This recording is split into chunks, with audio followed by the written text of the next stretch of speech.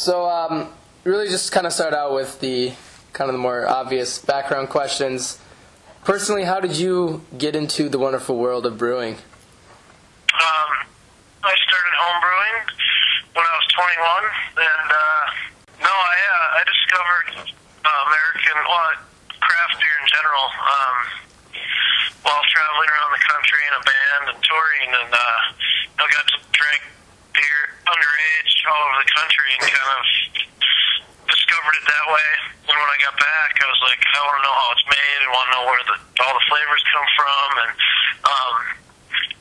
so when I started doing that, it certainly kind of snowballed into kind of more than just a hobby, and was able to get into a tasting that Mark Stuttrud at Summit was leading, and just a general beer style kind of tasting, and from there I talked to him and said, hey, do you guys ever need extra help? I'm looking, part-time work kind of stuff, and eventually ended up working there, so. Cool. Kind of started, it was somewhat organic. It wasn't the planned thing. I didn't go to college for chemistry or biology, anything that even touched on brewing. I was strictly thought I was going to play music as a living forever, So on your travels, can you think back to one or maybe a few beers that really just like open your eyes to this is a great field of craft beer? Probably the biggest. I usually end up getting kicked out because I wasn't of age. So luckily the other guys in the band were of age, and one that sticks out a lot was going to Bridgeport. This was probably 1990, and I couldn't even go in there really, so they kicked me out. So we just got beer to go and drank it at the room. So stuff like that, Bridgeport. I don't think they make I think there's Pintail was a beer they made then, and then going to a bar in San Francisco and being able to try anything from Anchor, was definitely kind of freaked out. It's like, wow, I can't believe I'm here drinking this beer in the town it's made, and so it wasn't. And Summit Pale Ale, of course, was kind of our mainstay at the time. Yeah. So that was, and Sam Adams, honestly, when I turned 21, big keg of Sam Adams, I'm sure it was the Boston Lager. And when it was, before it was really in this market, I think we paid like $100 for the keg, and that was in 91. So, wow. it was a special treat for us, that's for sure. My brother secured the keg, so it was, I look back on it now, it's like, God, all the beers that are available, it certainly has changed. So, yeah. So then you got into home brewing, and then how have you kind of pursued your career up to the point where you're now brewing with Surly? I worked got that part-time job at Summit, basically as bottling line help. That, after about a year, turned into a full-time position, and then I was able to get trained in the brew house, and then did that for a couple of years, and then started filtering. Never did any packaging there, other than the general, hand packing boxes. And then left there, I just didn't feel like the brewing I was doing there was really what I was passionate about, which was the creative side of brewing, formulating recipes, that kind of stuff. So I left there without a job and just took a couple months off, and got a phone call from a friend that knew the brewers at the Rock Bottom downtown Minneapolis. Said, hey, they're looking for a brewer that needs somebody's experience because they're ready to open a bunch of new stores all over the country, and they need somebody that can get trained in by the end of the year. This is the middle of summer. That can take over as head brewer. And I'd honestly not had anything good to say or heard anything good about Rock Bottom Minneapolis, and never even been in there before my first interview there. And obviously I needed money, and it was the way I saw it was a challenge and also an opportunity to get back into that creative side, because most people don't realize Rock Bottom allows their head brewers to create the recipe market. So it really allowed me to do what I wanted to do in brewing, which was create flavors with, raw materials that make beer. And I wasn't able to do that at Summit because it's a production job, you're making a lot of extra pale ale, and saw this as an opportunity to be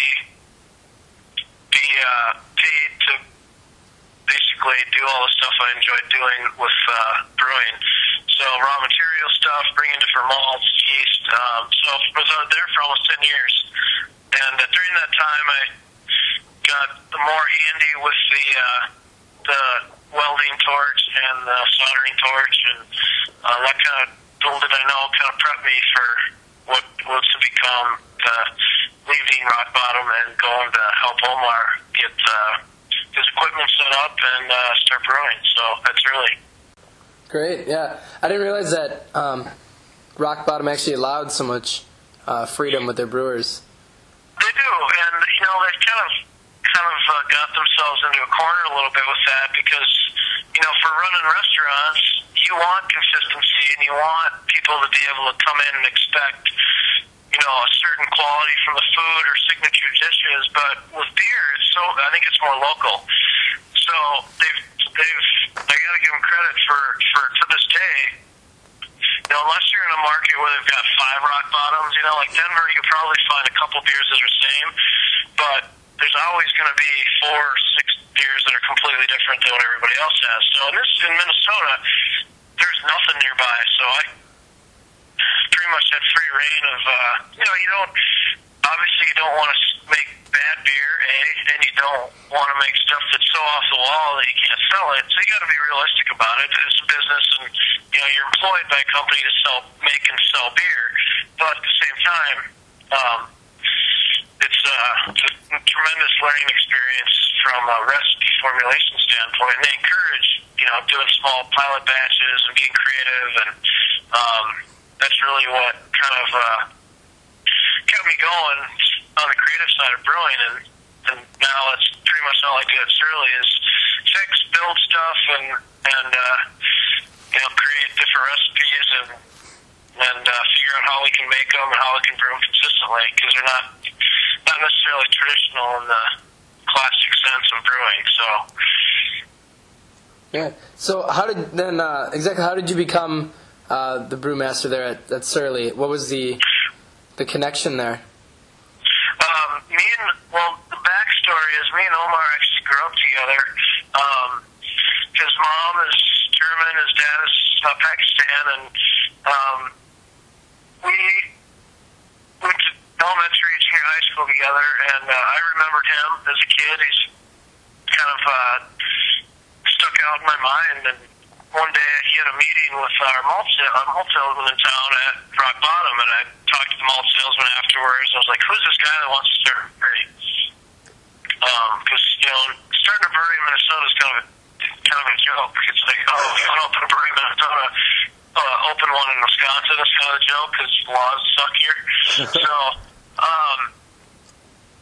he told me his guy's name's Omar, and I'm like, "What's his last name?" There's no way I grew up with that kid. And anyways, me and Omar hooked up at the CBC Craft Brewers Conference in San Diego that same year, and started talking on a daily or bi-weekly basis, and he'd come in and brew or kind of assist or watch, observe, brew with me at Rock Bottom, and we started talking. At the same time, me and my wife just opened a cafe in our neighborhood in South Minneapolis, and wasn't really ready to just leave the financial security of a job that I'd held for 6-7 years. So as we continued to talk, the restaurant was more stable, and was able to just come out and ask Omar, because he didn't offer me the job or ask if I wanted to work with him, and it's kind of like, I guess I'd led him to believe that I was too busy or it was too much of a risk, when here I thought I was trying to sell myself, for months, and like, here's all the stuff I can do. And so we basically, typical guys just weren't really communicating. So once I said, "Well, why haven't you ever asked me to brew for you?" And he's like, "I didn't think you would. I didn't think I thought you're too busy." So that's kind of how that went down. And then after that, I gave my notice to Rock Bottom and started. He had a consultant to get the equipment, and it was all at the brewery, but basically everything had to be put together, wired. It was used, so there's no drawings, and to plumb all the tanks in. So that took us probably September, at least over 3 months. So, but it was a lot of work for just 2 of us. So. That's quite the unique story to kind of split apart and come back to find a friend, and that's pretty cool. Yeah, exactly. And as I get older, it's even more apparent how small the world really is. And just every week now, it's like some weird connection, Yeah. Quick side question, just because we're actually both originally from Minneapolis. Where's your cafe? Cafe 28 is in Linden Hills, which is right by Lake Harriet. Absolutely. And it's in the old fire station, Minneapolis Fire Station 28, so the name is Cafe 28. So. Okay. Yeah, it's a neighborhood, beer and wine only kind of small. We only like 35 seats inside in the patio in the summer. So it's pretty small, but kind of caters to beer and wine drinkers, and kind of turned into a nice little beer cafe. A lot of people think it reminds them of Europe. There's good food, local ingredients, and then also a lot of local beer and good beer. So it's not fancy at all. It's just kind of a quality place to stop with kids or friends or whatever, Yeah. Very cool. I'm assuming they have Surly on tap. Yes, they do. No, yeah, actually, my dad used to live on 50th and Penn, so I know the area. It's a very nice area. Yeah, it is. And we love the neighborhood. And for years, my wife was in beer sale. We actually met at Summit. She was the salesperson there. She was the first salesperson they hired, and that's where we met. I was a brewer there at the time, and we met there. And then she moved on from there and got out of sales. And we would always joke, God, it's too bad we couldn't walk to a place, have a beer, and have a decent meal. And because in this neighborhood you can walk to everything else. You get to a hardware store, grocery store, coffee shops, butcher, and there's just, at the time there really wasn't anything at night that catered to beer and wine drinkers and dinner. So now we have it, and now we never go there because then you're working, Yeah. So. Oh yeah. Kind of moving back to the brewery, kind of in the startup, what was the initial goal or direction of the brewery? Did you guys set out to maybe brew a certain style, or kind of have what was the insight and the vision of where Surly was going to go? Well, Omar and his wife really had the branding part, the idea of Surly, the logo, all that stuff was kind of their baby. And I think what I helped with is beer styles, set aside, the recipes are a different thing, but just where we wanted to go direction-wise, we really agreed on what we thought this market needed. And it certainly wasn't, we're going to make the most crazy beers. It was just why can't we get these beers that me and Omar really, really liked? We couldn't get them locally unless you went to Rock Bottom, Town Hall, or Fickers. Summit's not addressing that market, so we'd travel. Omar and his wife would travel to Portland or beer trips or whatever, and it's all these great beers, and you just don't have that hop forward profile. You don't have beers that are kind of not brewed style here and all that stuff. So we just really wanted to focus on brewing the best beer we could. No, everybody says that, but that's honestly what we just wanted to make great beer that was not flavor-wise was not represented in this market. And that was it. The simplest thing. We wanted to make a really hoppy beer, and then we needed something else, and that's where Bender came in. But we also wanted to make them the quality. We didn't want to dumb them down because we're in Minnesota, people aren't going to get it. We just said screw it, let's just do it. And at the time it seemed risky, and Omar was convinced he'd come back dejected to the first first couple weeks of trying to sell kegs on the back of this pickup, and it's like, I don't know what we're gonna do. You know, it's just so obviously Furious and Bender caught on quite quickly with some key accounts that you know, this kind of the upswell of when we started also was at the time when craft beer in this market, kind of people were extremely ready for it, you know. I mean, there's a lot of college kids that have traveled that are 25 now and are like, why isn't there a really hoppy West Coast style beer in this market, you know? So I think the market was overly ready, and we didn't realize that at the time. I mean, in hindsight, we would have done things a lot differently, but how do you know? You know, how do you know to plan on growth that we've experienced? And we've actually had to pull back on some growth because some things are, you know, you can't just add more tanks. You need brewers, you need infrastructure, and you don't want to see the quality go down. So we've tried to do it as controlled as we can and keep the product integrity the same, and not burn out our staff, and not bring in people that really should be there. So in the wake of that, we've, you know, had to piss off some people that can't get the beer, but it's certainly not. It's not by design, and it's not a strategy of marketing or hype or anything. It's honest, and it's organic. It was never, you know, we're going to make a little bit of beer and create this mystique of why you can't get it. That's never our intention. So, yeah, we've just seen explosive growth last year with Furious in our home market that it's crazy. I mean, I don't know. It's honestly, it's going to be a challenge to keep up this year and for all the specialties we've kind of already planned on brewing based on the last couple of years' seasonal schedule, you know? So. Well, I know you said you're not the business guy, and this was sort of Omar's thing, but I do have to ask about the image of Surly. We have a third co-host who wasn't able to be here tonight, unfortunately, John, who commented when he first saw the Surly cans that it reminded him of sort of a mid-'90s No Fear T-shirt. And I've also heard people comment about it. It's sort of a very interesting logo, and sort of also the cans is another question. People always point out something that you guys do a little bit differently, doing cans as opposed to bottles. I just wondered if you had any insight, you know, working there on sort of where those decisions came from. Well, the logo, Omar and Becca had almost, you know, pretty much complete when I got on board, and they had some help from the company that still does our can layout. They're currently just getting ready to launch our new website, hopefully this week. And that's Bidwell ID, and they're out in Massachusetts. And that's a somewhat distant family relation to Omar's wife. And they do like brand marketing and stuff. Okay. But at that point, it was just the logo.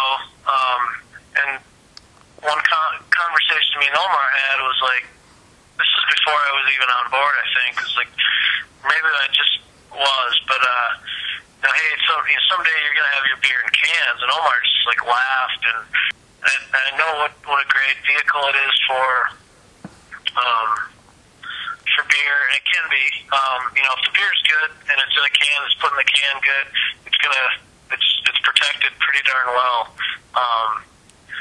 Compared to, say, a glass bottle or whatever. You guys know the deal with weight and all that stuff. So it's not a huge thing, but before Oscar Blues, you know, even Oscar Blues have been doing it 3 years, and still nobody here had even knew what was going on yet. So he wasn't quite ready for the idea. My wife interjected that, hey, you know, 16-ounce can would be really cool. It's, you know, it's not only a bigger surface for your logo and image size, it's also you know, it's like more like a pint, like you're at a pub, and kind of that whole social aspect. And then from there, you know, Omar's kind of the classic passive aggressive Minnesotan. You know, he looks, you know, he's pretty clean cut and fairly you know, business-like, where I probably look more the part of Surly, quote unquote Surly. Totally. But He is definitely surly. That's the funny thing is, that was his deal, but I just kind of fit the mold, and together we just play off each other and have fun with the cans and the layouts, and then throw Bidwell in the mix and our agency record, and we kind of just work on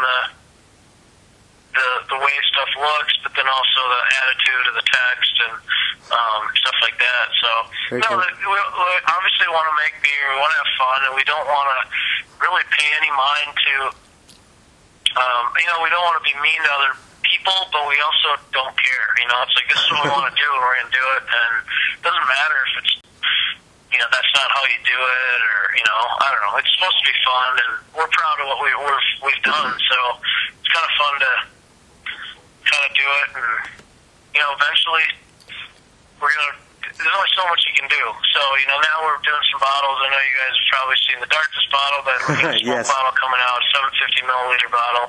So, here we are putting beer in bottles. So, and that's another thing. We don't ever want, nobody, we don't care. We'll do whatever we got to do to put the beer we want to make out, whether it's in a bottle or a can. So it's not anything we have against cans or bottles, excuse me.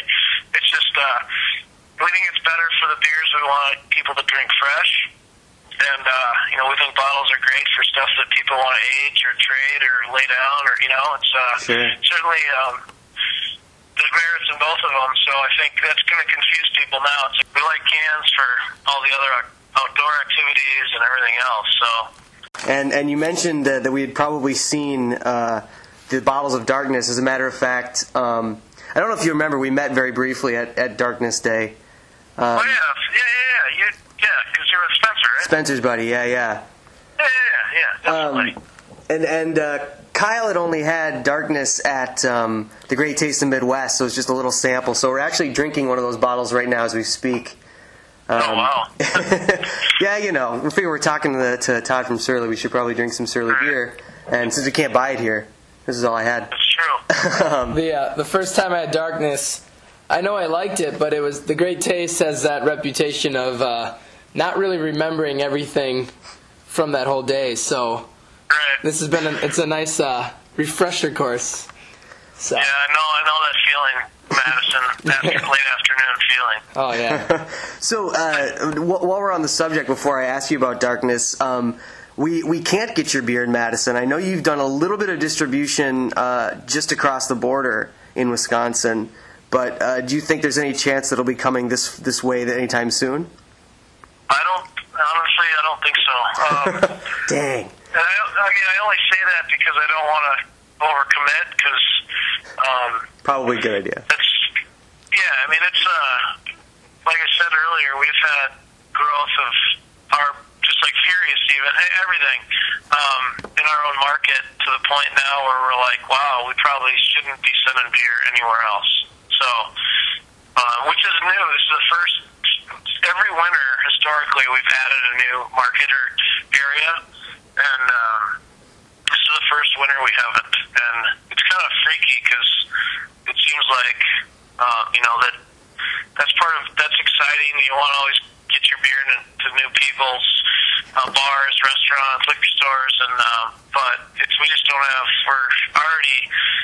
We're committed to the people we can get beer to, and we don't want to screw that up. So right now we're in a holding pattern. We're going to try to, we've got 4 tanks. I'll have them up and running here at the end of this month. That will get filled next month, and that'll certainly they'll be up at full steam for summer. But I don't think we'll see any new growth market-wise. Maybe at the end of the year at the earliest. I don't even know. I think that's all going to be in Minnesota because there's a lot of liquor stores and areas that don't get our beer. So, Chicago was kind of just let's sell some beer. We thought it would be a great way to grow and be able to holy crap, we've got 2 new tanks online. We got a bunch of kegs in the cooler, that kind of thing, where we can send them to Chicago, and it's kind of a double-edged sword because now we've got accounts there that we don't want to screw over, and we really don't. We probably shouldn't be sending beers there or Wisconsin. Yeah. The even, I mean, we only have like maybe 3 or 4 accounts in western Wisconsin, so the volume's pretty low there. But Chicago is such a huge market. We could sell lots and lots of beer there, and right now we got to take care of Minnesota. So. We actually, I've heard something very similar with New Glarus, where they just kept, the demand just grew and grew, and they had to pull back just because they wanted to at least, supply to everyone here in Wisconsin. Right. And that's a complaint I hear from a lot of people in Minnesota, is you can't get New Glarus beer. Same thing with Chicago. You can't really get it outside the state, which I think is actually kind of cool that you have enough people in your own area that really love your beer and what you're doing, that all you can do is support them, and it's not really a bad problem to have. Yeah, no, I agree. And I've kind of got this, I guess, idea that with the economy the way it is, or seems to be getting better, but I think hopefully we're going to see regionalization of more things, and that's not just food products, but beer. I think that's great. I like the fact that people come to Minnesota and they're excited because they can get stuff that they can't get in Pennsylvania, or Wisconsin's so close. It doesn't, obviously Madison's a little bit further, but it's still in the grand scheme of things pretty darn close. Yeah. But I think that's cool. I mean, that's kind of, as I discovered beer, I think that was a big part of it. It's like, I think there's something kind of neat about that creates, some pride in a state or a region because they have something they're proud about and nobody else can get it. And likewise, California's got some great beers that we can't get, and we're trying to get Furious fresh to people and make sure it's turning over. And I get nervous about sending it further and further away. And the beer's going to be in worse shape, and it's going to get in the hands of somebody that's never had it and not know what it's supposed to taste like. And it's kind of a slippery slope when you kind of lose control of how long your beer's sitting out. Absolutely. Mm-hmm. Definitely. Yeah, it's definitely a line a lot of people have to try and be careful with. But my wife's from northern Wisconsin, so and we have friends there and camp there and stuff. So I'm just amazed now when I go up north. And I'm talking North Wisconsin, where it's all North Woods and close to the UP. Yeah. And New Glarus is up there. Oh yeah. And 10 years ago there was no craft beer up there. Summit maybe a little bit, but nothing. And now every bar you go to has. It's awesome. I mean, that's how it should be. And Wisconsin obviously is known for its pride in Wisconsin things, and it's a perfect example of it to see a brewery like that do that in their home state. So yeah. Very cool. Hopefully someday soon I'll be able to get Surly in Duluth and International Falls or wherever. There you go. We do have cans up in Duluth now, so oh, that's good. Great. Yeah, so that's new. I think we've had draft beer up there for a while, but cans we added I think a little over a year ago. So it's funny how slow, and the further you get from a dense population, the slower. Obviously, there's less people that are into craft beer, and it's kind of pokey. Like, Duluth didn't really take off for us like we thought it would can-wise, but now it's starting to, and I think, it takes a while to get ingrained in people's habits, but also in the liquor stores and sales routines. And sure. We don't do any marketing, or we don't have a sales team, so it's all kind of grassroots, and, people that are looking for it should be able to find it up there. They don't, we don't send them a ton of beer, but it's more and more every quarter. So very cool.